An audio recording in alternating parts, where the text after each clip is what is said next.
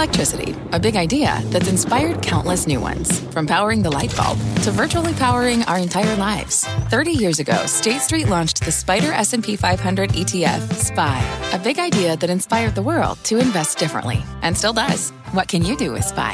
Before investing, consider the fund's investment objectives, risks, charges, and expenses. Visit ssga.com for a prospectus containing this and other information. Read it carefully before investing. SPY is subject to risks similar to those of stocks. All ETFs are subject to risk, including possible loss of principal. Alps Distributors, Inc. Distributor.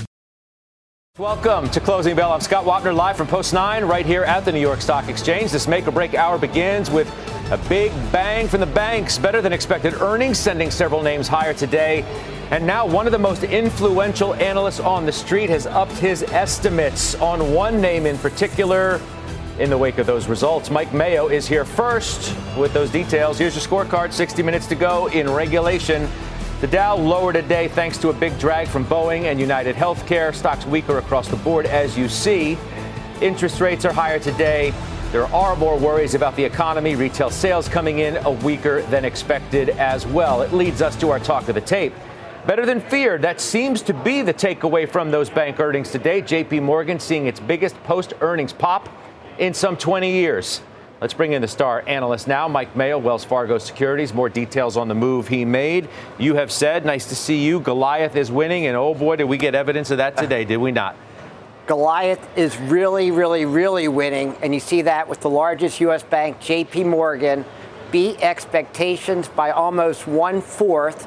The big news here is that they guided higher, $7 billion of revenues with zero extra expenses. They guided higher. Last year, they had $50 billion of pre-tax earnings, another $7 billion. You're talking like 12 or 13% higher earnings, just like that. And so we increased our estimate this year by 12%. Wow. You raised your price target on the stock as well. Absolutely. So what number? Where are we now? So we have like over 25%, 30% upside from here, even with the stock moving higher.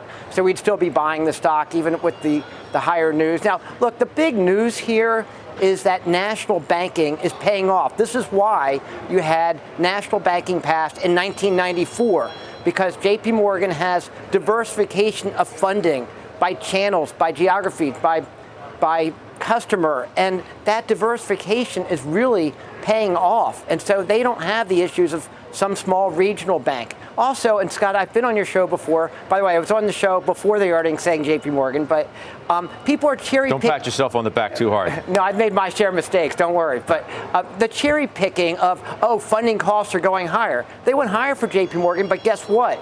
Their yields on their assets went even higher than that. Mm-hmm. And the other point, as you know, I downgraded J.P. Morgan at the start of last year because I thought their expenses were out of control.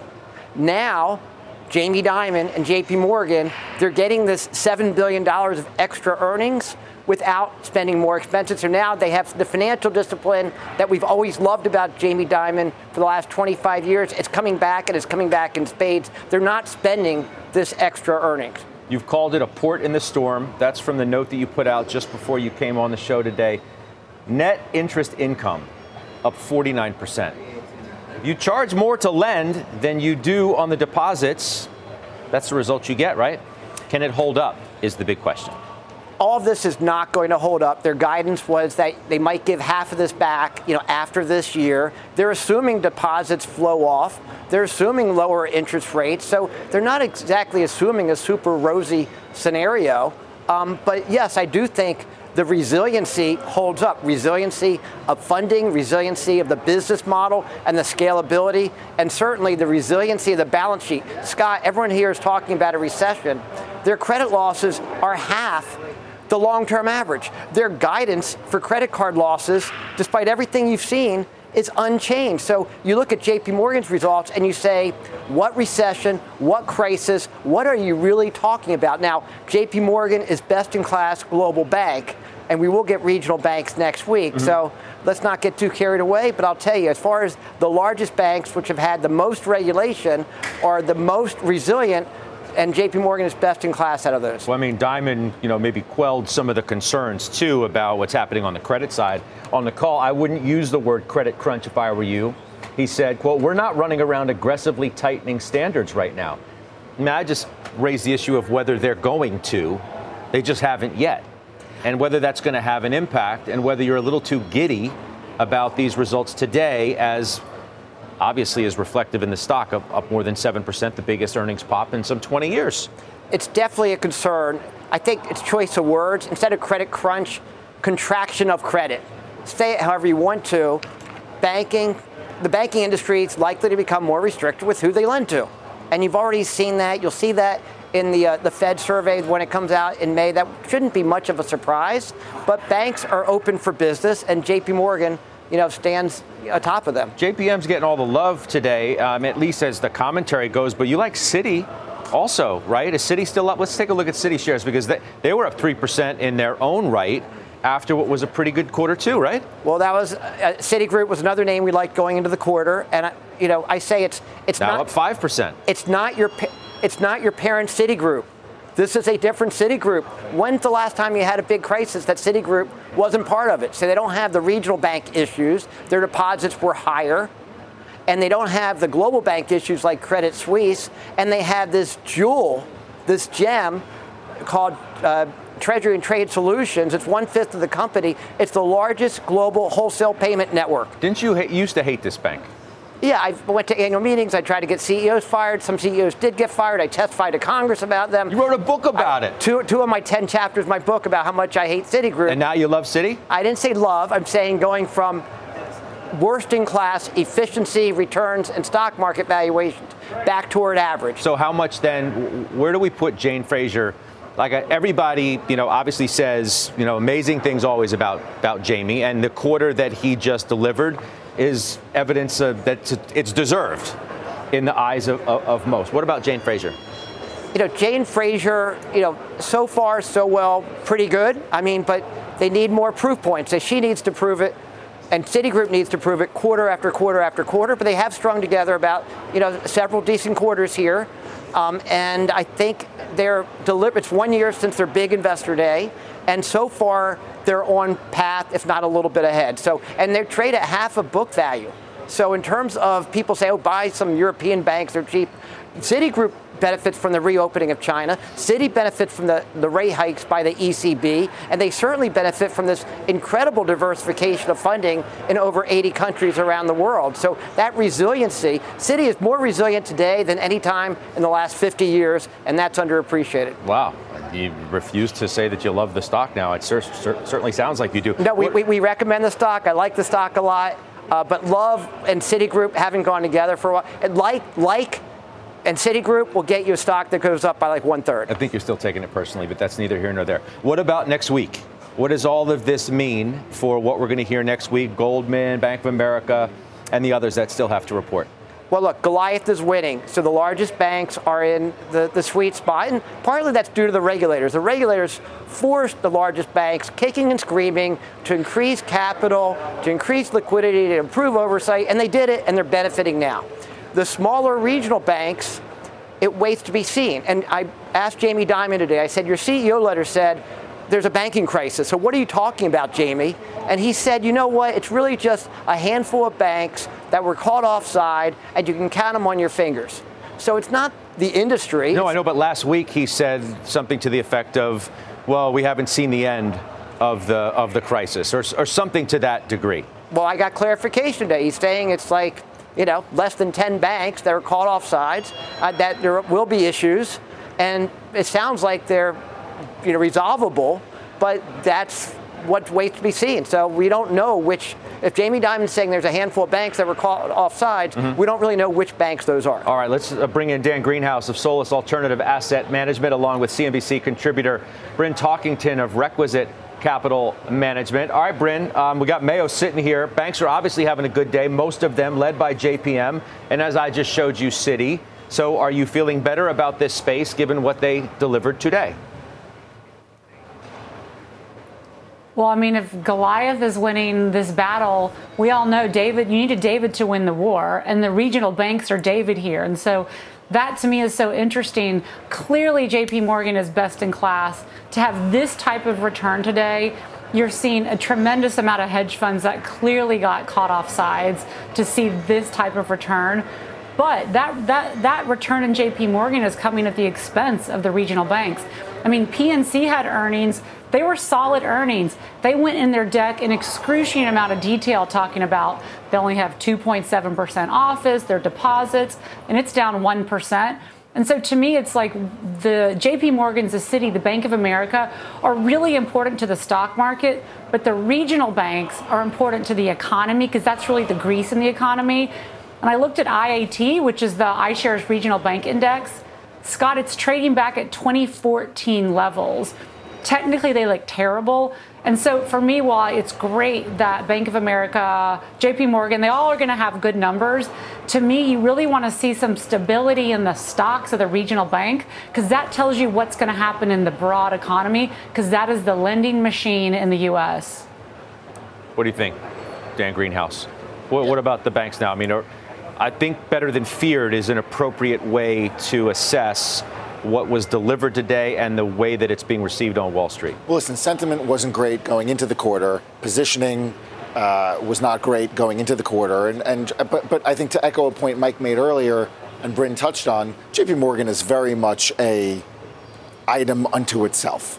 And really the big three, the big four banks are items unto themselves. The real financials, the real bank story is going to come next week, as you guys have all touched on, when Comerica and KeyBank and everybody else reports. That's going to give us the data from a broad market and a broad economy standpoint. But if you look at this, though, and you say, okay, well, if you were worried about recession, imminent, you look at this and you say, oh, no, guess not. Yeah, no, there was nothing in the reports, whether it was PNC or Citi or JP Morgan, from a high-level standpoint that gave you any indication you were any closer to the elusive recession than you were the day before. So is that the market's down today? Now, I know the Dow, it's hard to look at that because it's a two-stock story for the most part in Boeing and United Health, but is part of what we're seeing in the market Fed's going to stay on the pedal. Pedal's going to be the floor like, Waller was talking about earlier today. Yeah, I mean, there was a bunch of economic data out this morning, and it's a Friday, so we can chalk this up to a number of different things. But I think the Waller comments obviously play into this conversation as well.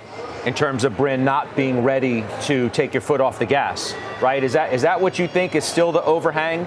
If you get a couple of down, negative reports, retail sales negative, so you're like, okay, now we got to worry about the consumer cracking, but then you got some bank results and you're like, wow, I guess the economy's holding up pretty well still. That means the Fed's still going to be in play. So here's the way I think about it is that, first of all, the Fed has never stopped a tightening cycle before Fed funds were above CPI.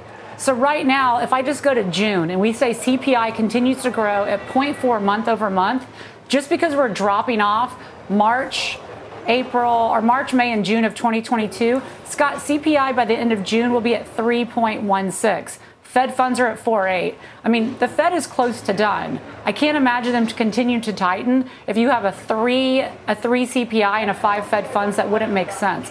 So I'm less concerned that the Fed's going to continue to tighten over the next few months, maybe 1 basis point or 25 or 50 over the next couple months. But listen, going back to 1985, it gets murkier after that. We don't just mosey into a recession. There's always an event, whether there was Iraq, Kuwait, 9/11, Lehman failing, COVID. There are these events that occur. And so I do think the economy today is still strong. And that's what's really hard for the bears to say, we're going to go into a recession. You're going to have to pick this event, this ephemeral event that none of us can predict. And so that's why I think we're going to muddle along. But I do think the S&P is tired here. I don't think we're going to get much more traction until after earnings season and there's more clarity. If we have been able to grow into the multiples of these tech stocks that have really expanded, I think too much.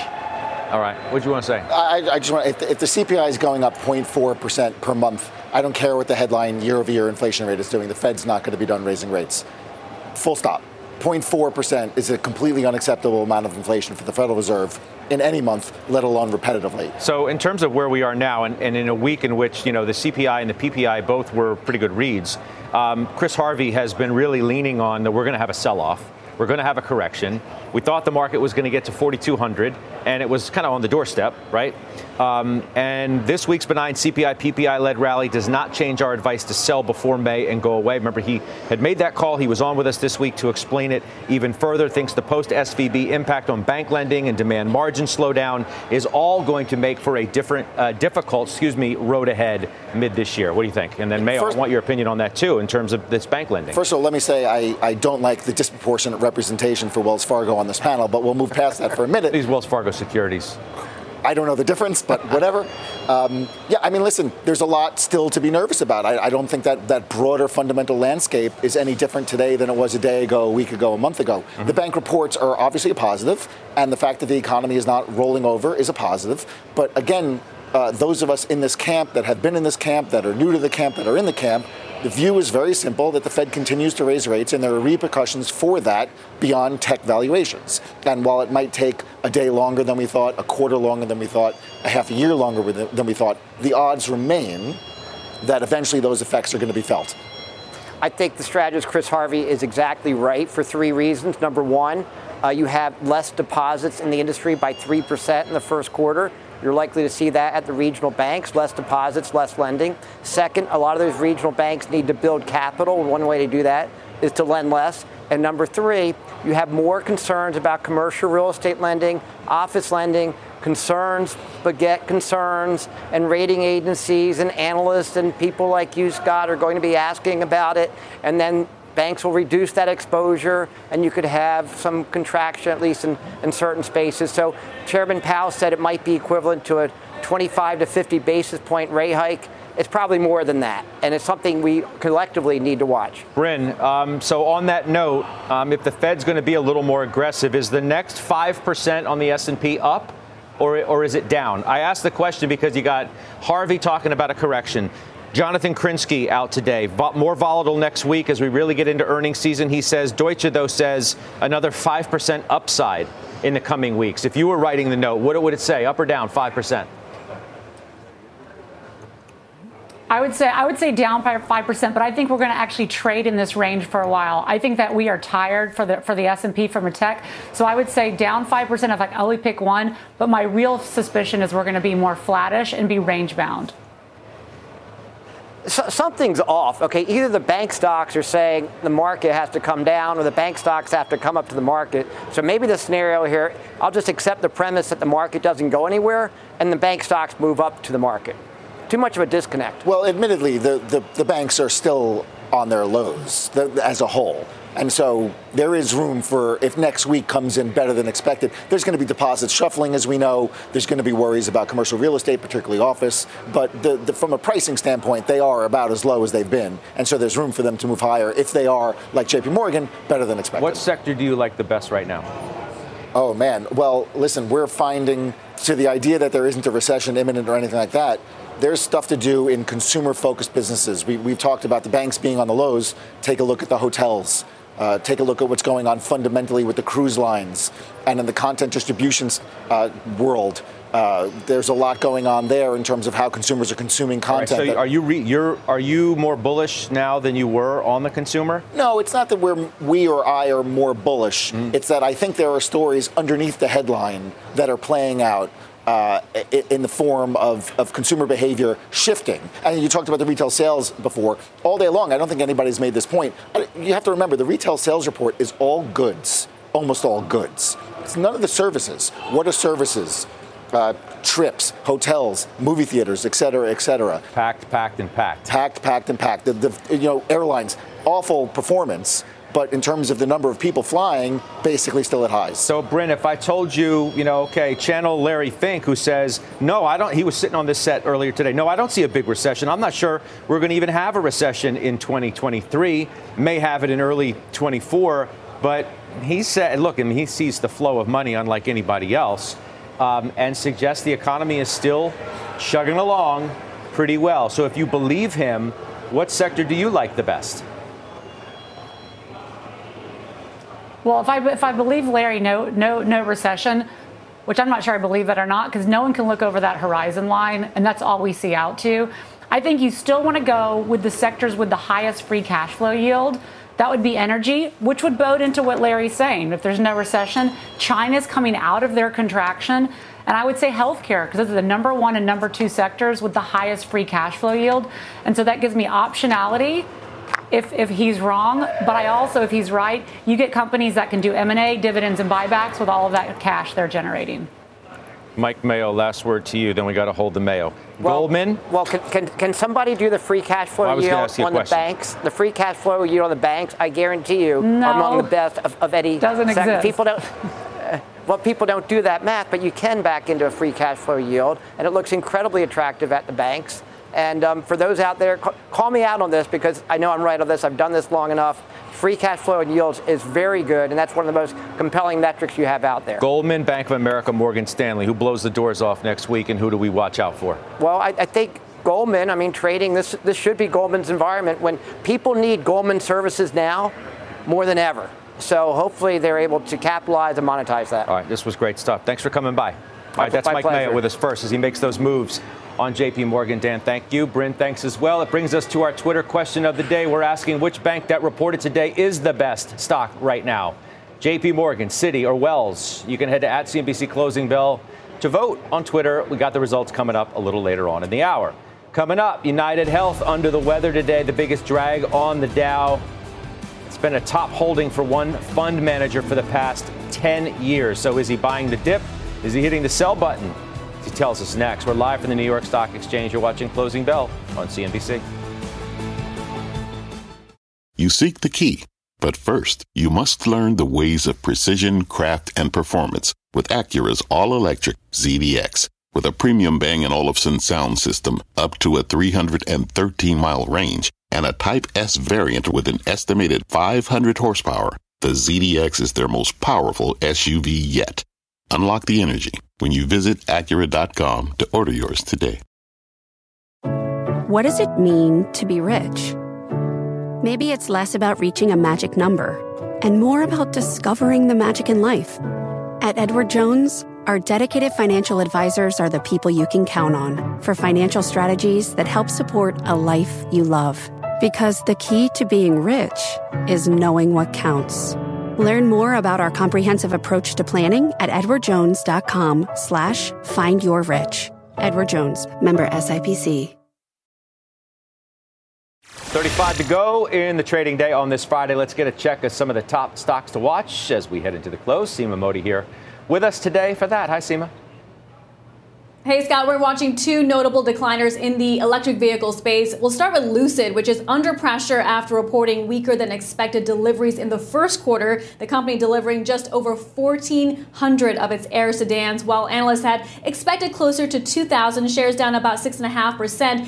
Take a look at its rival, Rivian, falling after Piper Sandler downgraded the stock to neutral. Analysts say they still like Rivian's overall strategy, but they think it needs more capital to execute on that strategy. Shares, you can see, down over 7% here. Scott? All right, Seema. We'll see you in a little bit. Thank you, Seema Modi. United Health shares under pressure today. That stock giving back some of its big gains over the past month, despite a beat on the top and the bottom lines, and also raising guidance. Joining me now, Kevin Simpson, CIO and founder of Capital Wealth Planning, UNH, a top holding of his, as it has been for the last decade, right, Kev? Yeah, can you believe that, Scott? I woke up this morning. Why have you held it in such high esteem? Well, it's performed really, really well, but it wasn't until this morning that I realized that we haven't sold this position in over a decade. And I was thinking of the Warren Buffett quote that if you can't intend to own something for 10 years, you shouldn't try owning it for 10 minutes. But literally, we've had this in the portfolio for that long. And this is the 21st out of the 23 quarters where they beat top line, bottom line, and they've raised guidance. You see a little bit of a sell-off here today, which is, I think, to be expected because, to your point, it's been on fire so far this month. It was up 11% just in the month of April so far. So I think we're seeing a little bit of sell the news, and that's understandable. What jump starts it again, I tried to say. Well, the problem with this whole repricing about Medicare Part C and this idea that they're going to have to change some of their reimbursements was problematic for a 12-month possibility. And now that they're able to kind of wash this into their earnings over a 3-year period, I think that in and of itself did jumpstart it, because if we go back to January of this year, the stock was down 10% to start the year. So we saw that jumpstart. This earnings report is kind of ho-hum because they do it so often. But I think it's a stock that absolutely deserves to be a core holding as it is today for us, as it was 10 years ago. And I'm anxious for us to be sitting here 10 years into the future and seeing if it still is. You added to your Apple position. I want to take that one next. Why'd you do it here? Well, it had a little bit of a pullback earlier in the week. You know, unlike United Healthcare, we've sold Apple 8 times out of the entire position over the past decade. Most recently, it was about 6 weeks ago where we had removed it, and we've been working our way back in. And like anything else, when we talk about position sizing, I think that's an important conversation to have. We want to build that position back up into Apple, which we're doing. And it's not like we've never sold a share of United Healthcare over the past 10 years, but we look at position sizing as about 5% per position, because we're looking at everything through a risk management lens. So we're building up the Apple position, building that back to 5%. And over the past 10 years, anytime United Healthcare became a 7 or 8% weighting, we would trim it. We would sell into strength, rebalance back down to the 5% target. So constantly we're taking profits in the position. But I think it's a good lesson on active management. It doesn't mean we have to be trading all the time like we are with Apple, but we can hold a position for a really long time and take profits along the way. I understand, but I do find it interesting that, you know, for a stock that's up better than 20%, and decidedly so to start the year, that it just takes a mild pullback for you to want to buy more, essentially suggesting that you don't think that technology as a group, certainly as it relates to mega caps, are going to have a sizable correction because you would have just waited and bought it lower. Well, I still have some dry powder. We've got 11% cash. If it goes down, we'll always buy more. But yeah, the thesis for the tech names, looking at what happened in 2022, you have a NASDAQ that sold off so dramatically that as good as some of these numbers look, and now some of them are, you know, completely outstanding to start 2023, but over a longer term lens, and that's how I try to look at everything, is over a longer term lens, that these things are absolutely opportunities to add to them. They're long-term buys, and we expect a lot out of them. So I don't know that the markets in general have a whole lot of upside left in them, but I think there are opportunities within any market where we can look to build out positions. And Apple's still not a full position. We've got plenty of cash to continue to add to it. But I don't want to be the guy waiting and missing the boat, that's for sure. Speaking of building out positions, Lockheed, quickly before I go, you added to that one too.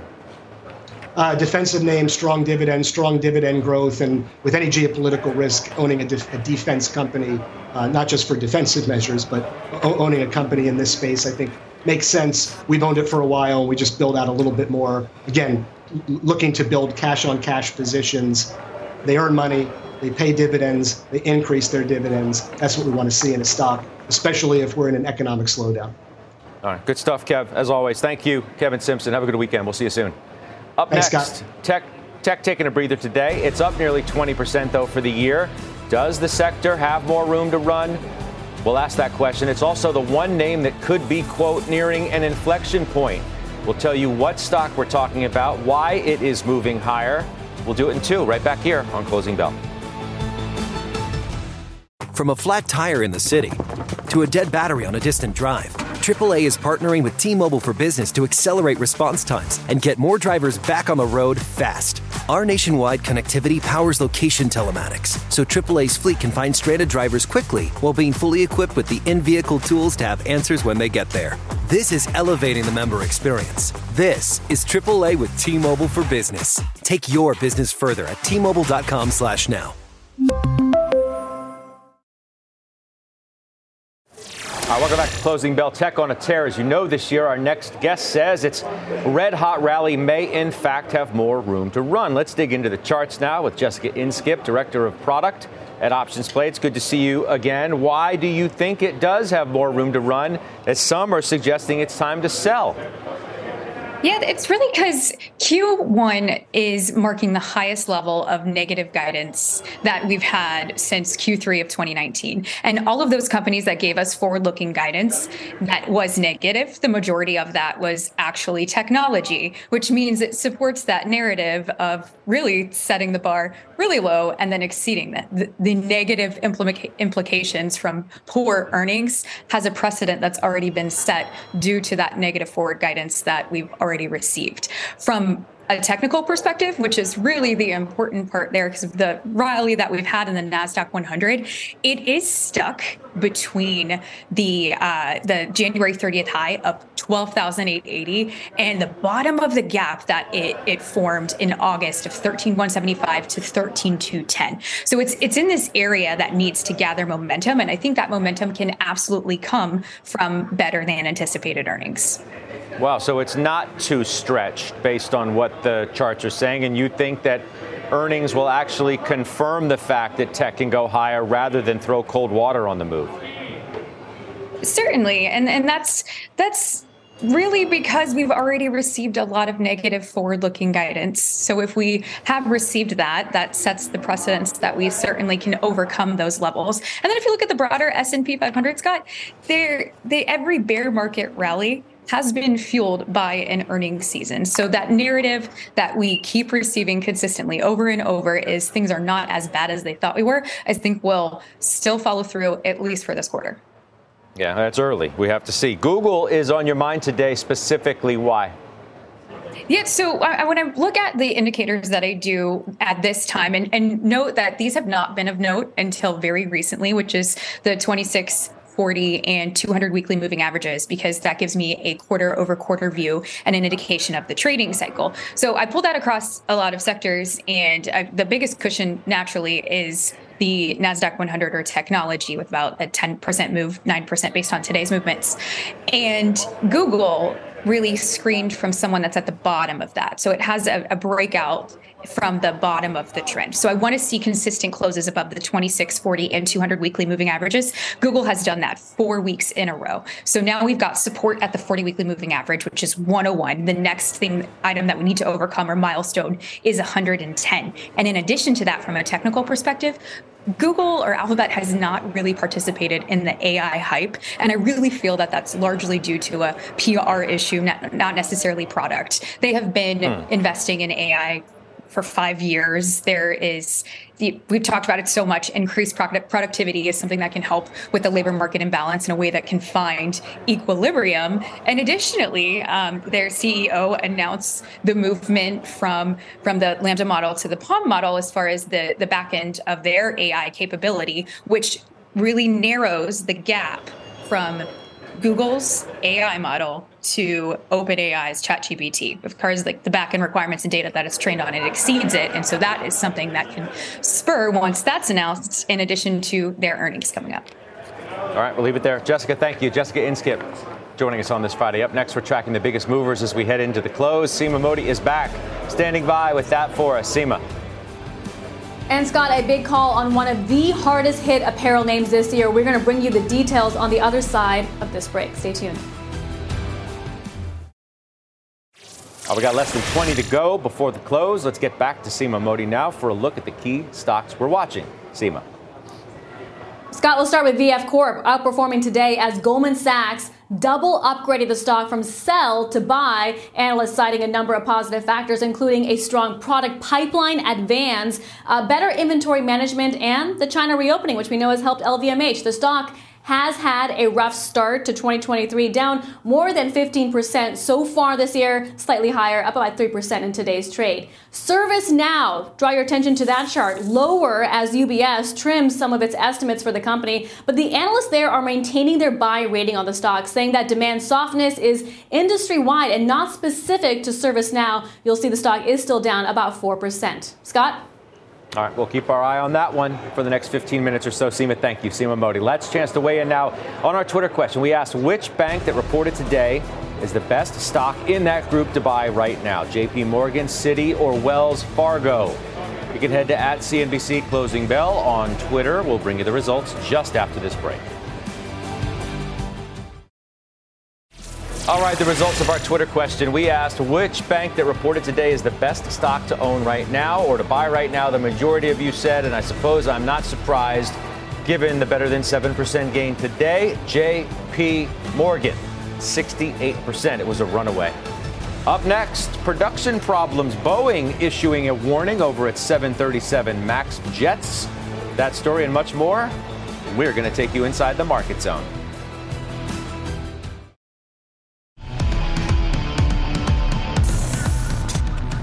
We're now in the closing bell market zone. The Wall Street Journal's Gunjan Banerjee joins me now to break down this end of week weakness. Plus Phil LeBeau on Boeing's latest 737 MAX issues. Bob Pisani on what he is watching in the final minutes of this trading week. Gunjan, I turn to you first. Not much volatility. I mean, we're down today. The VIX, oh my gosh, it's at 17 and sinking as we speak. That's the fascinating thing, Scott, is that we are ending this week on a pretty downbeat note. But when you look across a range of markets, there isn't a lot of fear out there. The VIX has been edging lower. The bond market's MOVE Volatility Index has been down from its March highs. Credit spreads have tightened this week in the high yield market. Across the markets, that tells you people really aren't on edge right now. And what I've been hearing from traders is that people who had bet against the market, people who had looked to bet on volatility, they were caught flat-footed this year, and especially over the past week. I still have plenty of people, though, including this week, come on and say, we got a correction coming. And it's coming sooner than people think, and it could be 10%, if not more. The thing is, Scott, it's costly to bet on that. We saw S&P 500 futures positioning. Bearish bets against the S&P 500 hit the highest level since August 2020 last week, ahead of CPI, ahead of bank earnings. That didn't pan out the way a lot of people expected. So that's why you're not seeing this rush to protection, even though there's this kind of seemingly endless list of concerns that analysts have cited. At least for a day, we're saying, okay, earnings aren't as bad as some had feared, but it gets real next week, right? I mean, you have so many important S&P and Dow companies reporting. It's going to get real next week. And, this week, the indexes saw pretty muted moves, but I think one thing to watch is how much dispersion do we see out there? JP Morgan stock was popping a lot. We saw some other big single stock moves that might play out next week as well. What do you think about technology here? It's an interesting question. It's had a great run. It teetered a little bit. It's down again today as rates had, crept higher a bit. I think a lot of investors cannot let go of those trades that worked the past few years. And one thing that really surprised me is Bitcoin's move higher. Tech's move higher this year. ARK popped, 4 or 5% yesterday? And I think that shows you there's still a lot of speculation out there. There's still a lot of excitement for those trades that, roared the past few years. Gunjan, it's great having you here. You may have seen a headline, bottom of our screen in the last few moments, about a temporary Supreme Court ruling related to the abortion pill. Our Meg Terrell joining us now with the very latest there. Meg, what do we know here? Hi, Scott. Well, the Supreme Court has issued a temporary stay of this ruling from the district court judge in Texas that would have taken mifepristone, the abortion medication, off the market. So this is a temporary stay that's in effect until the end of the day on Wednesday, April 19th. Justice Alito has granted that Justice Department request for this stay to sort of preserve the status quo for right now, but he's also called for a response from the plaintiffs that originally filed the Texas lawsuit. And the court is ordering that any response to the application be filed on or before noon on Tuesday. So, Scott, this is not the end of this legal battle. This will proceed. But right now, this drug is ordered to stay on the market at least through Wednesday of next week as this continues.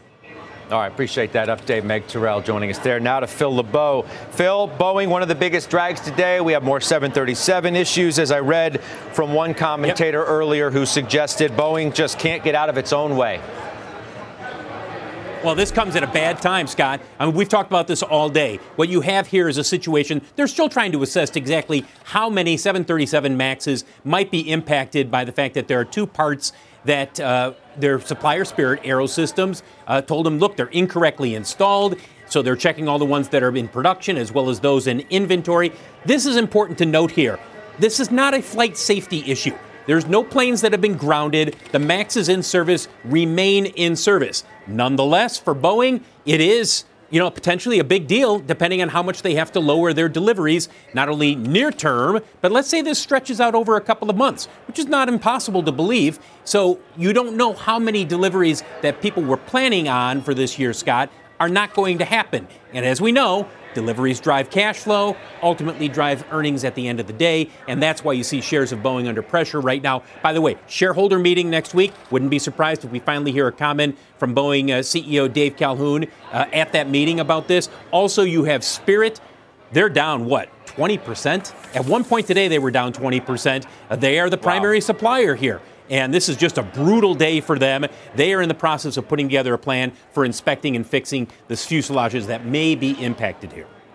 You're channeling exactly what Stephanie Link said today, Boeing shareholder, of course, on halftime about the hit to free cash flow. But even she says this is still overdone in the stock today because it isn't a safety issue, as you just laid out at the very top, Phil, correct? She is correct about that. However, if you were an investor and you were counting on Boeing, let's throw out a number here. The estimate is 445 MAXs to be delivered this year. Let's say this is an issue where it takes a couple of months for them to figure this out, and they can't get these deliveries up to 400 this year. Well, then near term, you're going to see an impact here. So Stephanie is correct. It is not a safety issue in terms of they will never be able to fly or the planes in service aren't able to fly. However, it is an issue that is going to hit the bottom line potentially in the second quarter as well as the rest of this year. It depends on how extensive this is and how long they have to lower their deliveries. Yeah, no doubt. Not to mention the narrative around it, just hearing Boeing and 737 issues. It's like a sell first, ask questions later story of sorts, Phil, as we've learned. Absolutely. And it was at, a 52-week high within the last week, 2 weeks? So I think a lot of people have sat there and said, okay, we had a nice little run here. Maybe we'll take some cash off. At some point, we might get back into it. All right, Phil, good stuff. Thank you for that. Bob Pisani joining us now. Boeing, just one of the Dow stories today, and the drag. I mean, Dow's off the lows, Bob, down 139 still. It's Boeing, United Health as well. A bit of a drag, even though its numbers were good. But you're talking about another stock that has done quite well of late. Yeah, and remember, it helps to be a $500 stock. And when a $500 stock does well in the Dow, it pulls the Dow right up with it. The Dow's a price-weighted index. I think the real story today, on the first day of earnings, the soft landing thesis is still intact. Earnings were brought down for the first quarter more aggressively than any other quarter this year, understandably.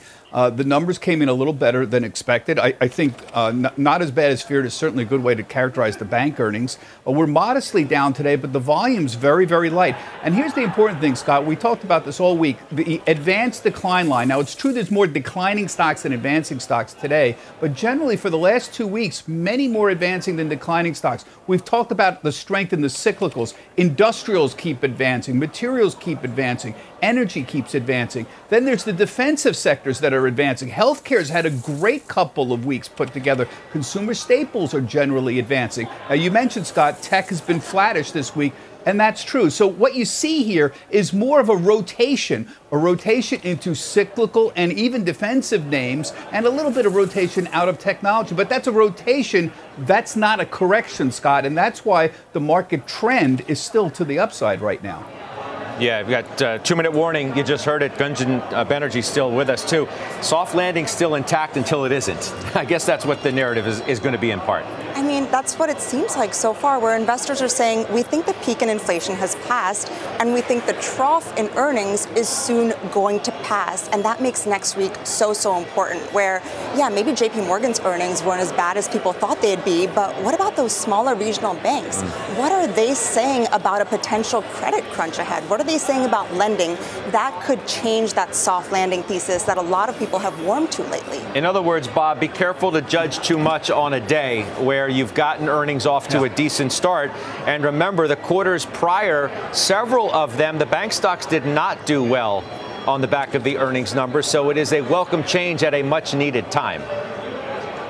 Yeah, I would agree with the idea that there is a widening spread between the money center banks and the regional banks. And you see that with the KBE, which is the bank index, versus the KRE, which is the regional bank index. That was down generally for the good part of the week here. I thought that the provisions for loan losses, everybody's so worried about the recession that's coming. The provisions for loan losses, I thought, were very modest throughout. PNC actually had lower provisions. To me, that indicates better credit quality, not worse. Maybe they're wrong down the road, but I was very encouraged by what I saw today, at least on that particular metric. And even the net interest income numbers were not as bad as people feared here. So remember, these were very, very low expectations, and at least today, looks like they met those expectations. We'll go out with a loss, albeit a bit modest. Interest rates, watch them too. 10-year highest in a couple of weeks. Have a great weekend, everybody. From pit lane to podium, the Las Vegas Grand Prix is providing fans a race day experience at the speed they deserve. With the help of T-Mobile for Business, our 5G advanced network solutions are powering race day operations with event-wide connectivity. From streamlined gate entry to an immersive app, giving fans blazing fast access to the sport they love. This is accelerating innovation. This is the Las Vegas Grand Prix with T-Mobile for Business. Take your business further at T-Mobile.com/now.